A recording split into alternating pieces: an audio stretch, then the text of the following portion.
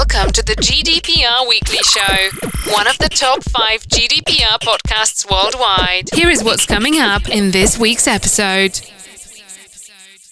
Welcome to episode 193 of the number one GDPR podcast worldwide, the GDPR Weekly Show. So coming up in this week's episode, we have news that hackers claim to have breached Coca-Cola and leaked some data. We then travel to Northern Ireland, where Northern Ireland house workers have been affected by a data breach. And then we return to the UK, where the British Army recruitment website is still down weeks after the original data breach. We then have an update on the Blackboard data breach. And then we have news that a leaked Meta document, i.e. from what used to be Facebook, shows the difficulties that Facebook is having trying to comply with GDPR. We then travel to India, where Ola Electric is accused of a data breach. And then to France, where a far-right website has been investigated after a breach which released the details of influential Muslims. We then travel to the Netherlands, where the Dutch Data Protection Authority has fined the Dutch Tax Authority and the Ministry of Foreign Affairs for breaches of GDPR. We then return to the UK, where the ICO has issued some useful guidance on the implementation of GDPR and its impact on life sciences research or health research. We then return to France, where Daedalus Biology has been fined by CNIL after a data breach. We then have news of a security breach at GitHub, and we then have details of a new report on implementation of GDPR in the translation and interpretation sector. We then travel to the USA, where Median is facing legal action after a data breach, and then to Brazil, where McDonald's has had a data breach. And then finally this week we go to Bahrain and we take a look at their new GDPR-like regulations which have come into force and what their implications are. So, as always, a wide range of articles for you this week. We hope that you find the information in the articles useful and informative. We always value your feedback, so if you have any feedback for us, please do email us at feedback@gdprweeklyshow.com. We do read every single piece of feedback we receive, but unfortunately, due to the volume of feedback, it's not always possible for us to respond to each piece of feedback individually. You're listening to the GDPR Weekly Show with your host, Keith Budden. A group of hackers is claiming to have caused the data breach at Coca-Cola, but cybersecurity experts are casting doubt on the claim. A group calling itself Stormus said it gained access to a tranche of Coca-Cola's confidential data and is offering it for the equivalent of about $64,000 in Bitcoin. Coca-Cola told the Wall Street Journal that it's aware of the claim and is cooperating with law enforcement. However, cybersecurity experts noted that Stormus had a reputation for claiming to have hacked data that is already made available on the dark web by others. One said that cybercriminals often exaggerate the extent of their hacks to pressure the victims to pay. Stormus claims to be acting on behalf of Russia in retaliation for Coca-Cola's decision to pull out of the country after it invaded Ukraine. Do you ever wish there was a simple way to get to grips with GDPR? Well, now there is. Our best-selling book, GDPR Made Simple, is available on Amazon for just £7.99. It's a short, concise guide to all you need to know about UK GDPR. It's thoroughly recommended for everyone, whatever your level of experience with GDPR. So that's GDPR Made Simple on Amazon right now. To Northern Ireland now, and more than 2,000 house workers are at the centre of a data breach. A major investigation is underway to get to the bottom of how the breach happened. Workers across all of the trusts impacted have been informed of the development by letter. It's understood that the data concerned varies from general information about an employee to more personal details like national insurance numbers. The breach is linked to the Business Services Organisation in charge of pay, travel and expenses for all health service workers in Northern Ireland. In a letter, the Business Service Organisation has said, as part of a wider investigation which is currently ongoing, we have become aware that data has been forwarded to a staff member's personal email account. There has been independent verification that the data has now been deleted. At this point of the investigation, the staff member has indicated that it was not used for any other purpose and was shared to the personal email account for wider workload management purposes only. The data breach has also been reported to the Information Commissioner's Office, BSA Human Resources and Counter Fraud. The Department of Health in Northern Ireland has confirmed an investigation has been launched into the data breach, which has been widened to include more workers. A spokesperson said as part of an investigation into a data breach within BSO shared services, a wider investigation was initiated. It was discovered that there were further individuals impacted. All those impacted in the process have been communicated with and support measures are being implemented. The ICO has been formally notified, as have trade unions. At this time, investigations are still ongoing.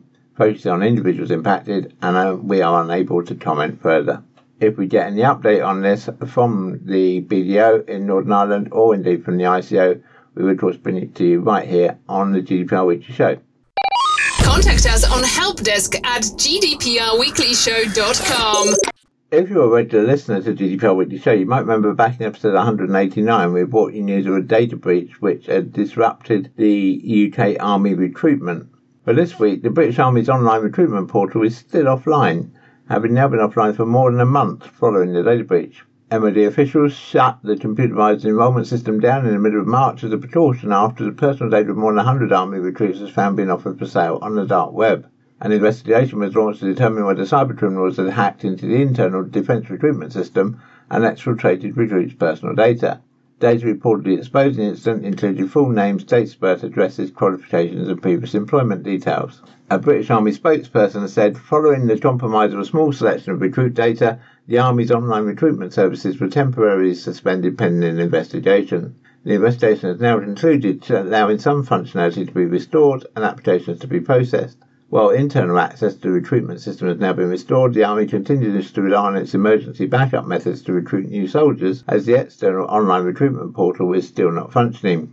Visitors to the recruitment login page are greeted with a message that the service is currently experiencing some technical difficulties. Candidates with questions about their application in the process are instructed to dial a dedicated phone number. UK Defence Minister Leo Doherty said on Monday, March 14th, Army HQ were made aware of a breach of information in relation to potential Army candidate data. The breach related to 124 potential candidates whose accounts had been accessed on March the 13th.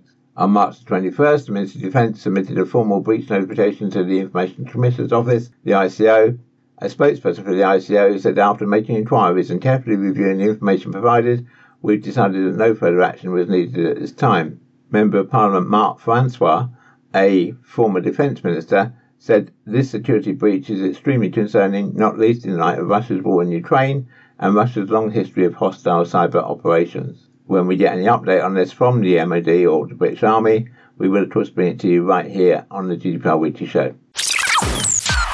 To America now, and if you're a regular listener to the GDPR Weekly Show, then you might remember that back in episodes 101, 102, 106, 111, 158 and 175 of the GDPR Weekly Show, we brought you updates on the significant data breach at Blackbaud. Well, this week, things have taken a legal move over the Blackbaud data breach. But first, to give a bit of background, in the spring of 2020, cybercriminals infiltrated the computer networks of Blackbaud, a South Carolina-based cloud computing provider. Once in Blackbaud's system, the criminals copied the data of a number of individuals and held it for ransom.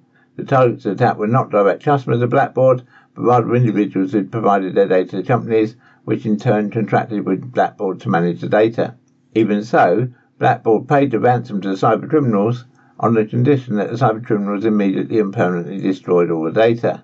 Once the data breach went public, lawsuits by the affected individuals sprang up in state and federal courts across the country, and indeed here in the UK and across Europe.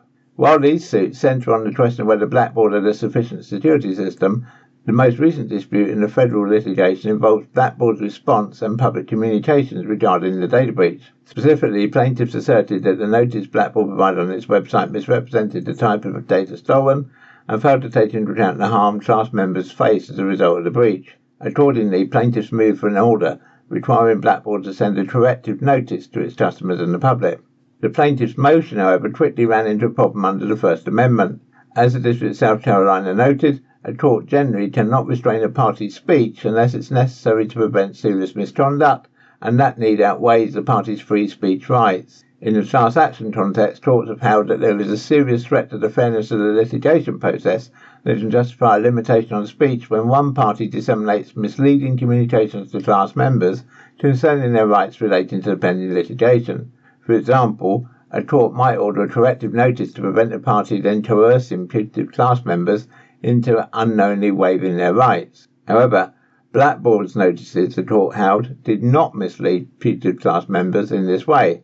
In fact, the court noted plaintiffs have alleged no conduct by Blackbaud that has interfered with their ability to bring this lawsuit or mislead potential class members regarding their rights in this litigation. Indeed, plaintiffs' complaints against Blackbaud's notices do not centre on the putative class members' rights at all, but rather dispute Blackboard's rendition of the key substantive, disputed issues at the heart of the litigation. As Blackboard's notice did not meaningfully interfere or threaten to interfere with putative class member rights, the court declined to order any corrective notice. We still don't have a date when the main Blackboard case will come to court, but as soon as it does, we will of course bring you regular updates here on the GDPR Weekly Show. You're listening to the GDPR Weekly Show with your host, Keith Budden. Another company which we mentioned quite regularly here on the GDPR Weekly Show is Facebook, and this week Motherboard Vice had an explosive report on Facebook's business that's sure to raise fresh questions over the lack of enforcement of European privacy laws against Facebook. The report is based on a leaked internal document written last year by privacy engineers on Facebook's ad and business product team. The document, which is entitled ABP Privacy Infra Long Range Investments, appears to show engineers at Facebook, now known as Meta, scratching their heads at the nightmarish task they're facing, trying to make Facebook's data ingesting ads business compliant with the tsunami of global privacy regulations that need it to know how user data flows through its systems, so the company can apply policies that control what's done with people's information and perform basic stuff like reflecting people's privacy choices. Meta's text deploys some internal business shorthand and acronyms whose literal meanings aren't always clear, but reading the document you can certainly get the gist of what it's talking about. It makes clear that Meta has designed its ad system in such a totally unsiloed way that it is very, very far from being able to comply with laws like GDPR. Bearing in mind, of course, that GDPR has a purpose limitation principle, meaning that you should only hold data that you have a current use for, and you can demonstrate what that use is. Also in the document, Facebook's engineers don't appear confident of being able to transform the mess and achieve timely compliance with a bunch of other incoming global regulations. Meta disputes, of course, that the document shows any non-compliance with privacy laws.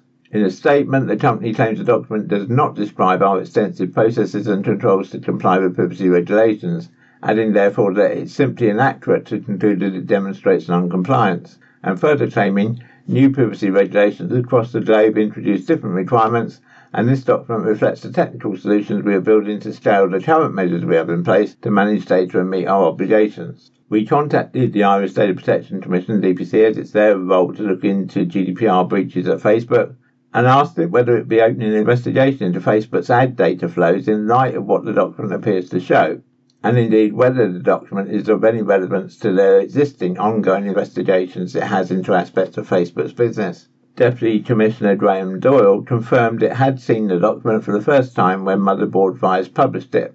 The bottom line is that GDPR has been enforced for almost 4 years now, and Facebook itself still has not received any major penalties, excluding the penalty given recently to WhatsApp. A Meta spokesperson did not respond to a question asking whether, following the Motherboard report, Meta itself had contacted the DPC to provide its lead EU regulator with information on how its ad system functions. If we do get any update on this from the DPC, we will of course bring it to you in the next available episode of the GDPR Weekly Show. Do you ever wish there was a simple way to get to grips with GDPR? Well, now there is. Our best-selling book, GDPR Made Simple, is available on Amazon for just £7.99. It's a short, concise guide to all you need to know about UK GDPR. It's thoroughly recommended for everyone, whatever your level of experience with GDPR. So that's GDPR Made Simple on Amazon right now. To India now, and the electric vehicle supplier Ola Electric has been accused of a personal data breach. The customer involved has questioned Ola Electric's privacy and integrity of their so-called secure data. The customer has now issued a takedown notice to the company for apparently violating their own terms and conditions of data privacy and even making the scooter's telemetry data public. Telemetry data is technology that Ola Electric uses to get data and information about their electric vehicles, which gets transferred to their database and servers remotely. This data is meant to be private and only allowed to be accessed by the company and the owner of the electric vehicle. This is not the first spat between this particular customer and Ola Electric, as he's already complained to Ola about the faulty brakes that constantly fail or are just not strong enough. Ola Electric has also been facing many issues recently with faulty parts, vehicles breaking down, losing charge quickly, or simply not switching on. According to lawyer Ritam Singh, he was driving in the night in Guwahati, Assam, at around 60 km per hour when he spotted a speed breaker. He'd applied the brakes accordingly, but the scooter malfunctioned, increasing in speed, and he ended up flying in the air and injuring himself badly. The accident left him with a broken arm and multiple other gashes and wounds all over his body. After conducting an investigation from their side, they realised that the man was over-speeding in the dark roads and applied the brakes too late in a state of panic. This caused him to lose control of the vehicle, which ended up as an accident. The company even published the data and proof on their own social media. Ritam's father, Balwant, said that the company conducted their investigations behind closed doors and there's no proof that they hadn't tampered with the data or even just posted fabricated numbers. He went on to say that if they had done all this in front of him, he would not have questioned it. He also said the company should not have posted all that data to the public for everyone to see, as that was a breach of their contract. Ola Electric have declined to comment. Contact us on helpdesk@gdprweeklyshow.com. To France now, and a criminal investigation has been opened against a far-right website that published data about leading French Muslim figures. Prosecutors in France confirmed on Wednesday.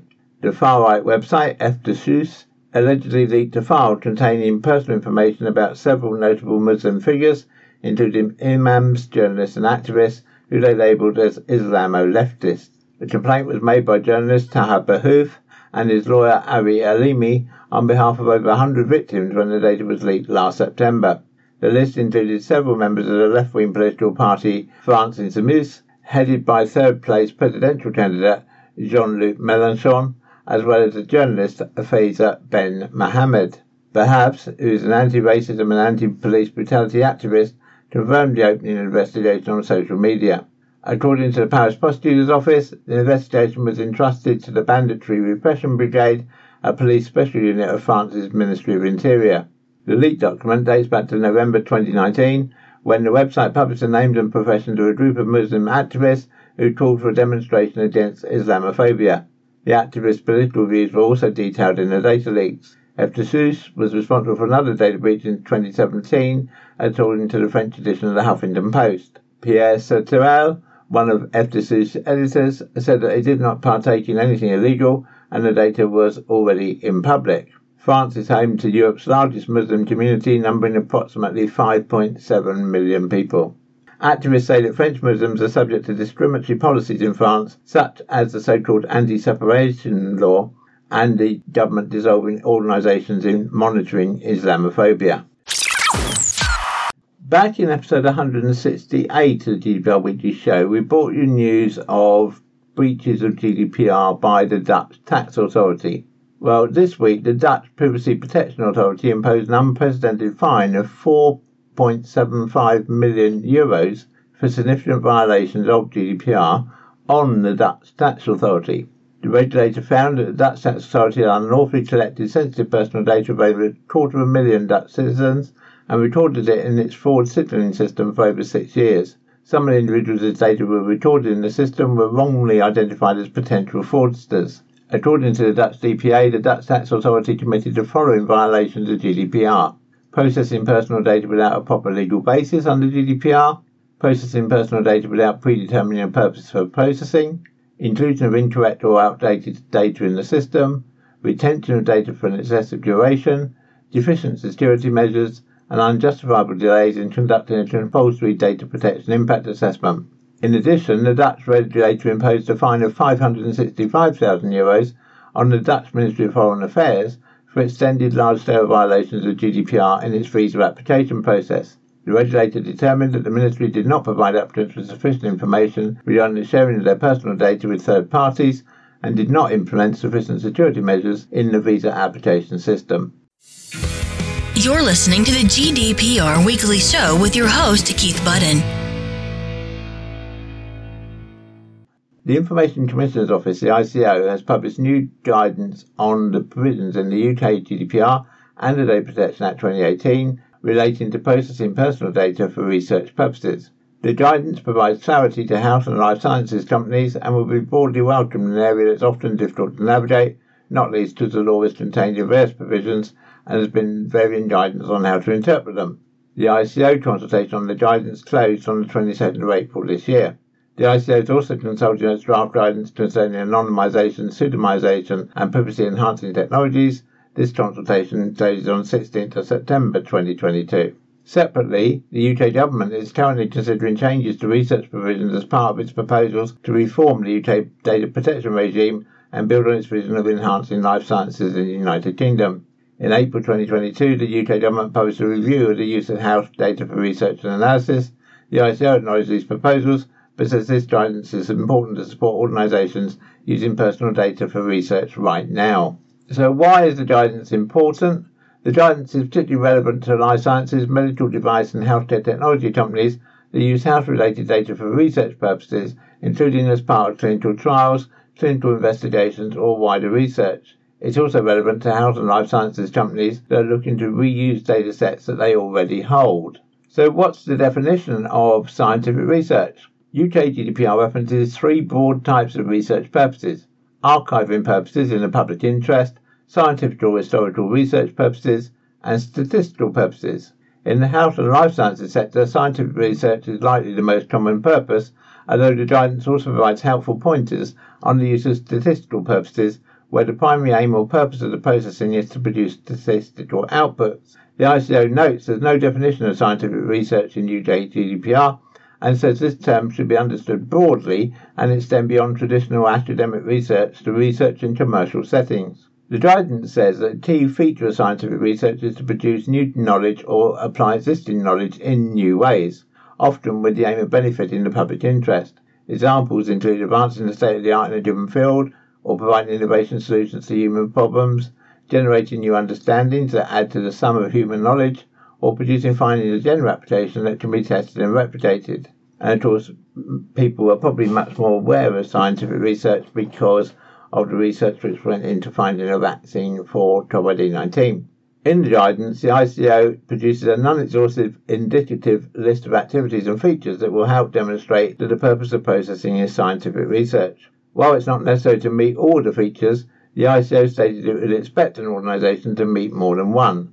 This therefore appears to be something of a balancing test. So when considering whether what you are doing is scientific research, the guidance says activities should include formulating hypotheses, isolating variables, designing experiments, objective observation, measurement of data, peer review, and the publication of findings. Standards should include ethics guidance and committee approval, peer review, compliance with regulatory requirements and involving the public, and access should include publication of results and commitment to sharing research findings. However, this does not need to be open access publication. So it's our view that these features are likely to be met where a life sciences organisation conducts a regulated clinical trial or a clinical investigation.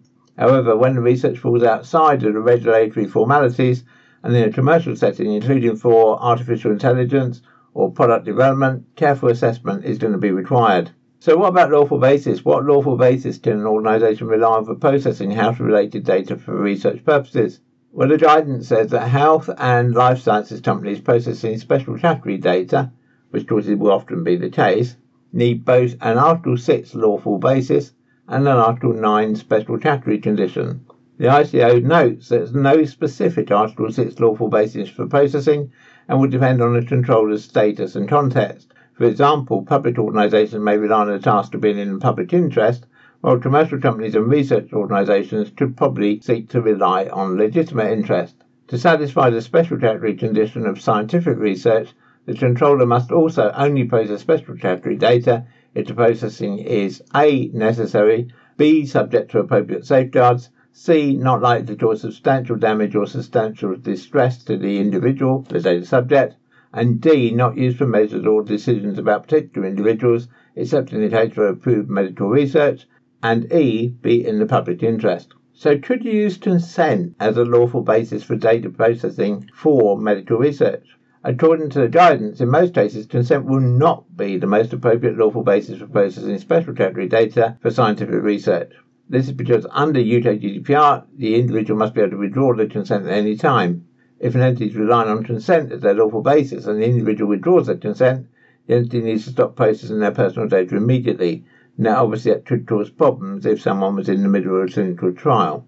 Additionally, if an entity collects data on the basis of consent and wants to reuse it for secondary research, it's likely that they'll have to go back to the data subject to obtain new consent under UK GDPR, rather than just going ahead with that. Whereas if you use another basis for retaining the data, then you possibly won't need to go back to the data subject to get further consent.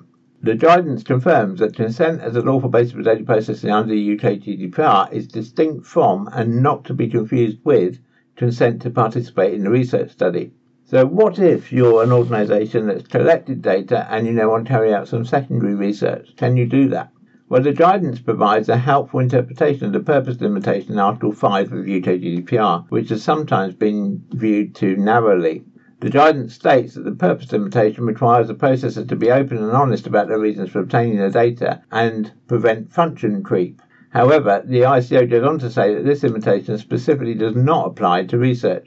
So what does this mean? Well, it means that an organisation is permitted to reuse existing personal data for research-related purposes if they have appropriate safeguards, such as technical and organisational measures to ensure data minimisation and that the processing is otherwise fair and lawful.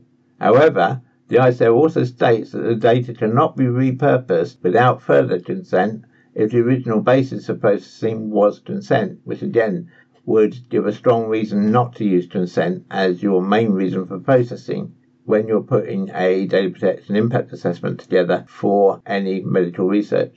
The other question, of course, is what if the original data you didn't collect yourself but you got it from another organisation? Well, the guidance states that if the data was obtained from another organisation, then the recipient organisation is collecting new data rather than repurposing data that they've already collected. In this case, the recipient organisation cannot rely on the original organisation's purpose. Instead, they need to identify their own lawful basis for processing and should update their privacy information. And obviously what that means is, in either of these cases, really, if you're taking part in a new or you're designing a new life sciences research programme, or you're taking part in a life sciences research programme which doesn't already had a data protection impact assessment carried out, you really do need to carry out a data protection impact assessment before you launch too far into the research. Ideally, of course, before you begin the research. If you need any help with any of this, please contact us using the contact details that are coming up right now. We are already an approved supplier for GDPR services for these purposes to a major UK university, and so we would love to talk to you about your project too if you are within the medical research or education sector. Just to conclude, the guidance says that clinical trial or ethical consent should not be confused with UK GDPR consent. However, a thorny question that remains unanswered in the guidance is the interplay between medical confidentiality, consent, and the lawful basis and special category conditions of GDPR. To give that a bit of context, in 2017, the ICO held that the processing by the Royal Free London NHS Trust in the context of research on a possible medical device was in breach of the common law duty of confidentiality because patients were not adequately informed that their records would be processed for clinical safety testing and that informed consent was likely to be required. Accordingly, the ICO in that instance found that the processing was not lawful under GDPR. Contact us on helpdesk@gdprweeklyshow.com. Staying with the life sciences sector but travelling to France now, and the French Data Protection Authority, CNIL, has fined medical software vendor Daedalus Biology with a €1.5 million fine for violating 3 articles of GDPR. Daedalus Biology provides services to thousands of medical laboratories across France, and the fine is for exposing sensitive details of 491,939 patients from 28 laboratories. The database leaked online and revealed the following patient details: full name, social security number, name of prescribing doctor, date of examination, medical information such as HIV status, cancer, genetic diseases, pregnancies, treatments, etc., and generic information. This information has been widely shared on the internet, so Daedalus Biology clients are running the risk of getting socially engineered, phished, scammed, or even blackmailed.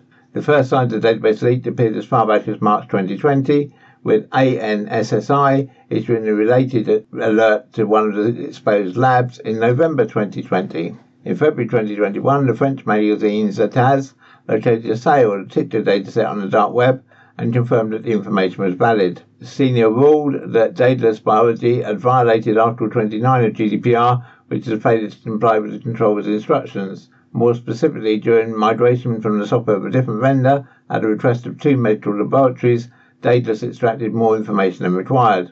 They were also found to have violated Article 32 of GDPR, which makes the data processors liable for failure to secure the information. Senior's investigation found the following associated failures: lack of specific procedure for data migration operations, lack of encryption of personal data stored on a problematic server, absence of automatic deletion of data after migration to the other software, lack of authentication required from the Internet to access the public area of the server, use of user accounts shared between several employees on the private part of the server, absence of supervision procedure and security alert escalation on the server. Senior also ruled that the company had breached Article 28, which covered the obligation to provide a formal contract or legal act for the data processing on behalf of the controllers, which in this case was the laboratories. For the above violations, Senior decided to impose a penalty of €1.5 million, calculated as 10% of the company's annual revenue. Daedalus had hoped to receive a more lenient penalty based on its willingness to collaborate with Senior's investigators, but the Data Protection Office noted that the firm took no steps to limit the dissemination of leaked data online, so there was no basis for recognising alleviating factors. Meanwhile, Senior was currently investigating another case that exposed the sensitive medical insurance information of 510,000 French people, reported by insurance provider L'Assurance Maladie. According to the details made public by the firm, 19 doctors using its online information portal fell victims to a phishing campaign, essentially giving hackers access to sensitive personal information. As a result of this breach, full names, dates of birth, sex, social security number, and data relating to insurance rights have been compromised. When we get more details on that data breach, we will of course bring it to you right here on the GDPR Weekly Show. Do you ever wish there was a simple way to get to grips with GDPR? Well, now there is. Our best-selling book, GDPR Made Simple, is available on Amazon for just £7.99. It's a short, concise guide to all you need to know about UK GDPR. It's thoroughly recommended for everyone, whatever your level of experience with GDPR. So that's GDPR Made Simple on Amazon right now. GitHub has revealed details of a security breach that has allowed an unknown attacker to download data from dozens of private code repositories. The attacker authenticated to the GitHub API using stolen OAuth user tokens issued to two third-party OAuth integrators, Heroku and Travis CI.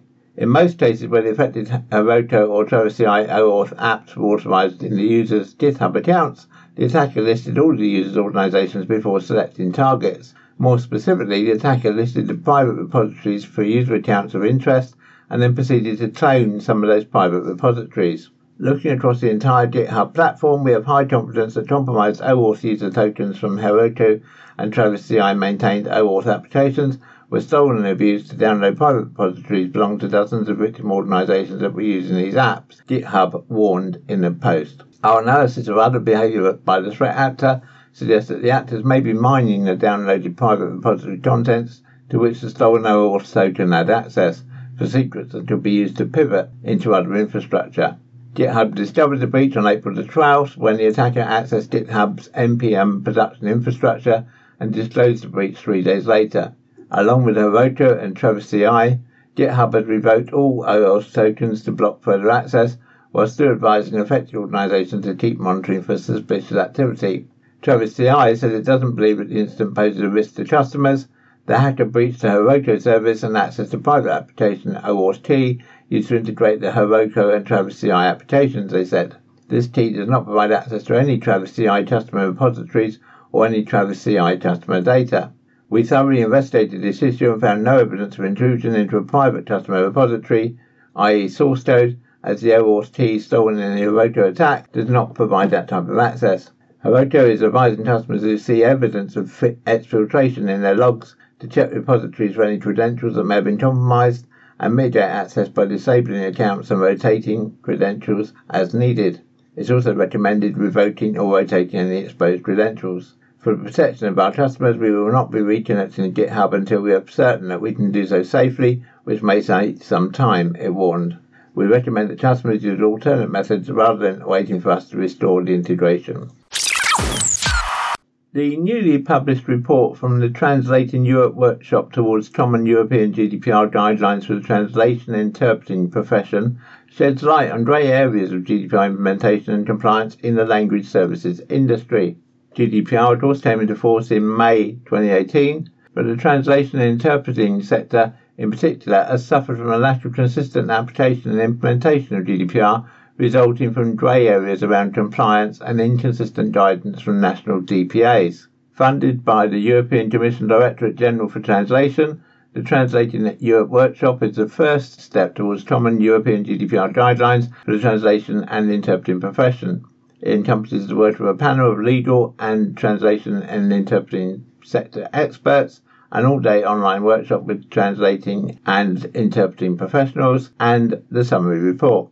The report outlines key challenges in the implementation and compliance of GDPR in the translation and interpreting profession, explored and analysed by a pan-European panel of experts. The report explores 6 specific areas of interest: the types of personal data handled in the translation and interpreting sector, language service providers' roles as data controllers and processors, contractual agreements between controllers and processors, the use of sub-processors in the translation and interpreting sector, issues and solutions around data retention, and identifying, analysing and mitigating risks. The report can be downloaded from the EU ATC's website, together with an updated version of the 2020 EU ATC Guide to GDPR and Personal Data in Translation. The EU ATC website can be found at https://euatc.org. Contact us on helpdesk@gdprweeklyshow.com. To the USA now, and last week, Mediant Communications Incorporated settled a class action lawsuit in the US District Court for the Southern District of New York, stemming from a 2019 data breach in which hackers accessed 200,000 individuals' personal information from its proxy investor communication service. Mediant is based in New York and offers mutual funds and real estate investment trusts along with other financial services. The breach exposed individuals' names, addresses, email addresses, phone numbers, social security numbers, tax identification numbers and account IDs, along with other sensitive information. The lead plaintiff, Philip Toretto, sued Mediant, alleging that the hack was caused by Mediant's poor network security and its failure to encrypt personal information stored and maintained on its systems. Additionally, Toretto claimed that Mediant failed to adequately notify its customers. Judge Gregory H. Woods first determined in February that Toretto could proceed on his declaratory judgment and negligence claims. However, the court dismissed the claims brought against the publicly traded company, Dinelli Financial Solutions, through which Mediant provides proxy investor communication services. The details of the settlement are anticipated within the next few weeks, and we will of course bring them to you here on the GDPR Weekly Show once we have them. Do you ever wish there was a simple way to get to grips with GDPR? Well, now there is. Our best-selling book, GDPR Made Simple, is available on Amazon for just £7.99.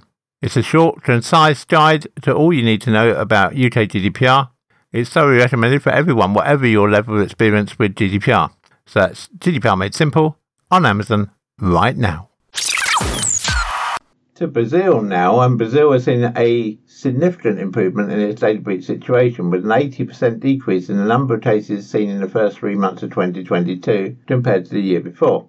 Over 285,000 Brazilians were breached between January and March, placing Brazil in 12th position in the ranking of most breached countries globally. That compared to the situation in the last quarter of 2021, when Brazil occupied 5th spot on the list with 1.45 million breached accounts, with major incidents involving organisations such as the Ministry of Health and Experian. In the latest research, Russia topped the list of breached individual accounts in the first quarter of 2022, with more than 3.5 million users affected, followed by Poland, France and India. However, that's not to say that everything in Brazil is now fine. For example, last week, the company running the network of McDonald's restaurants in Latin America told some of its customers that their data could have been exposed after an incident involving one of its third-party suppliers. Arcos Dorados sent an email to some of its customers on Sunday saying that some of their data, including names, addresses, emails, telephone numbers and social security numbers, was potentially exposed after the event. On the other hand, the firm said no sensitive data was exposed in the incident and included 2 email addresses customers could use to get in touch. The company says that when it became aware of what had happened, it took the appropriate measures and contacted consumers that had their data exposed. The local data protection legislation requires companies to do so. Moreover, Arcos Dorados said it has also informed the National Data Protection Authority. Arcos Dorados repudiates its criminal activity and is working continuously to strengthen measures to protect its customers' data, including reviewing and constantly updating security systems. We regret the situation and are providing communication channels to clarify any questions consumers might have, the company said in a statement. You're listening to the GDPR Weekly Show with your host, Keith Budden. To Bahrain now, and the Kingdom of Bahrain was the second country in the area to issue national privacy legislation with the Personal Data Protection Law number 30 of 2018, the PDPL, which we have mentioned previously here on the GDPR Weekly Show. PDPL came into force on the 1st of August 2019. On the 17th of March 2022, the Kingdom's Minister of Justice, Islamic Affairs and WAQF issued 6 ministerial resolutions supplementing the PDPL and bringing the PDPL more in line with international standards such as GDPR. The resolutions focus on the following areas: the transfer of personal data outside of Bahrain, technical and organisational measures to protect personal data, notification procedures, sensitive data processing, data protection guardians, which is their term for data protection officers, DPOs, the fees for DPO registration, data subject rights and complaints by individuals, data relating to criminal claims, and conditions for publicly available registers. The PDPL applies to individual residents or workers in Bahrain, locally established businesses, and any businesses outside Bahrain that process personal data by means available in the kingdom other than for purely transitory purposes. This means that non-Bahraini businesses operating data centres or using third-party data processors in Bahrain will be caught under PDPL. So what do the resolutions actually say? Well, Resolution 42 of 2022 on the transfer of personal data outside the kingdom establishes a list of countries that have been deemed adequate by the Personal Data Protection Authority to provide an adequate level of data protection, which is called the adequacy list, which is just like GDPR, the same way that GDPR EU declares people adequate. But the adequacy list for Bahrain is much more extensive than the list for Europe, or indeed the UK. The Bahrain list includes 83 countries, including the United Arab Emirates, Saudi Arabia, Oman, Jordan, Kuwait, Egypt, India, all EU countries, the UK and the USA. Controllers may transfer personal data to any country on the adequacy list without needing to obtain any authorization from the PDPA. Transfers to the countries not on the adequacy list will require authorization from the PDPA, which is determined on a case-by-case basis unless an exclusion applies. Where transfers are made to third parties in a country not on the adequacy list and pursuant to a contract, Resolution 42 requires controllers to obtain authorization from the PDPA and to provide a copy of the agreement. Where data is transferred within a regional or international group, i.e. within the same group of companies, to a country not on the adequacy list, controllers must obtain authorization from PDPA and comply with the corporate rules. These will set up binding policies and procedures regulating intergroup transfers, which are submitted to PDPA for approval, similar to the binding corporate rules under GDPR. Resolution 43 of 2022 sets out the technical and organisational measures that controllers should implement to protect personal data. It introduces certain new concepts and obligations that mirror GDPR, including privacy by design and the obligation to conduct data protection impact assessments. There's also a new breach notification requirement, which controllers are obliged to notify the PDPA not later than 72 hours after having become aware of the data breach, unless the breach is unlikely to result in a risk to the rights of data subjects. Controllers must also communicate data breaches to data subjects in certain circumstances, so again, just like GDPR. Employees should be updated and trained on the measures taken by the controller in line with Resolution 43. Resolution 44 sets out the rules and procedures for submitting notifications to the PDPA in accordance with Article 14 of the PDPL, unless an exemption applies, and requesting prior authorization in accordance with Article 15 for certain types of processing. It also sets out obligations for data processors, including notifying the data subject of the method of data processing and enabling data subjects to have access to their processed data. Employees should be updated and trained on the measures taken by the controller in line with Resolution 43. Resolution 45 of 2022 sets out the rules and procedures for processing sensitive personal data. The definition of sensitive personal data in PDPL is similar to GDPR's special categories of personal data, excluding genetic and biometric data. Resolution 45 reiterates that sensitive personal data should not be processed without the consent of the data subject unless one of the cases in Article 5 of PDPL applies. These cases mirror the additional legal basis for processing of special category data under GDPR, including, for example, where the processing is required to comply with obligations and rights in the field of employment, where the data is required to exercise or defend legal claims, and where the processing is required to protect the person, where that person is legally unable to provide consent. Controllers will also have to implement additional organisational rules when processing sensitive personal data, including appropriate high-level technical measures to ensure a high degree of protection against secrecy, breach or unlawful processing of such data. So turning into data protection guardians, or what is commonly known under GDPR as data protection officers or DPOs, Resolution 46 on data protection guardians states that controllers may appoint a qualified external or internal DPO. However, it does not specify the circumstances when appointing a DPO is mandatory. This will be determined by way of a separate resolution. If a controller appoints a DPO, it must notify the PDPA within 3 working days of such an appointment. DPOs should be listed on a register available on the PDPA's website. Consider a list of external DPOs and a list of internal DPOs. DPOs will need to make a declaration stating whether anything could cause a conflict of interest to their duties or could affect their independence or impartiality.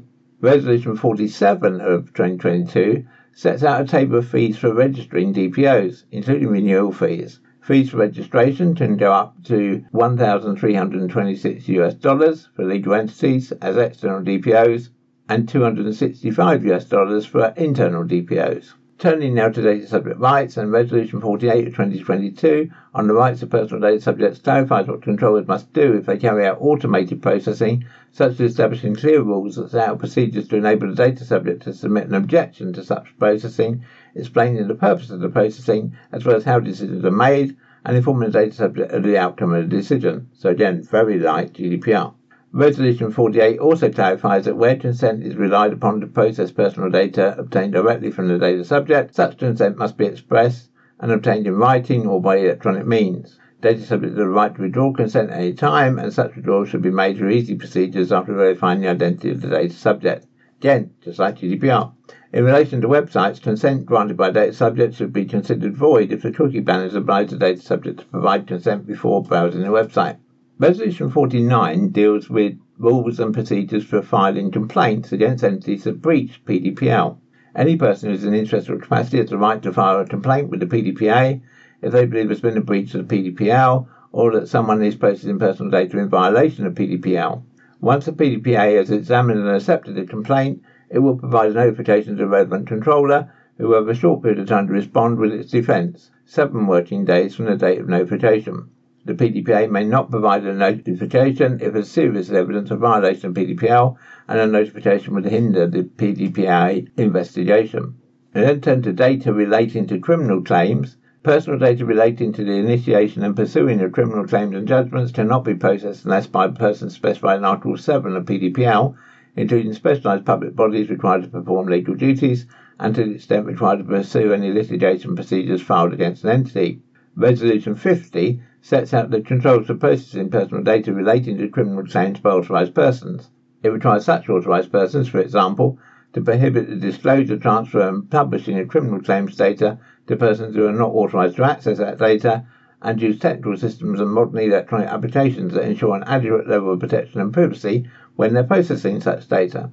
Resolution 51 then deals with publicly accessible registers. The PDPL and Resolution 51 set out conditions for creating a publicly available register of personal data. Data controllers that create such registers must meet certain requirements, such as notifying the data subject of their inclusion in the register and obtaining the data subject's approval, unless the data was obtained from public sources, in which case only notification is required, enabling the data subject to amend or write off his or her personal data contained in the register through clear and simple procedures, and include specific information in the register, such as the type and purpose of data.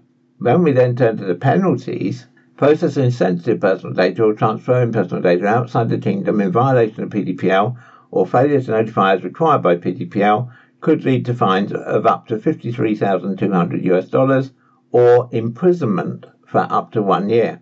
Other violations may lead to administrative fines ranging from $53,200 for one-off fines or daily penalties of up to $2,650, which may be increased for repeat offences.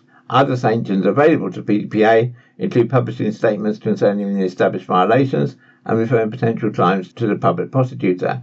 Additionally, individuals may claim compensation for damage suffered due to any processing of personal data by a controller in breach of PDPL.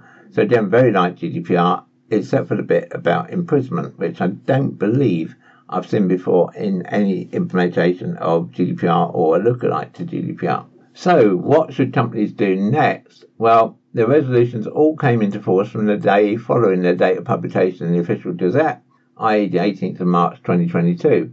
Companies therefore need to review the resolutions and ensure that their data processing practices and procedures are swiftly brought into line with the resolutions. Control is also required to hold training for employees on the technical and organisational measures and, where applicable, specific training for the data protection officer. So if you do operate in the Kingdom of Bahrain, do make sure that you bring yourself up to date with these new regulations, because the indication that we have from the PDPA is that they will be enforced. Contact us on helpdesk@gdprweeklyshow.com. The GDPR Weekly Show is an Insurity production. Until next time, bye-bye.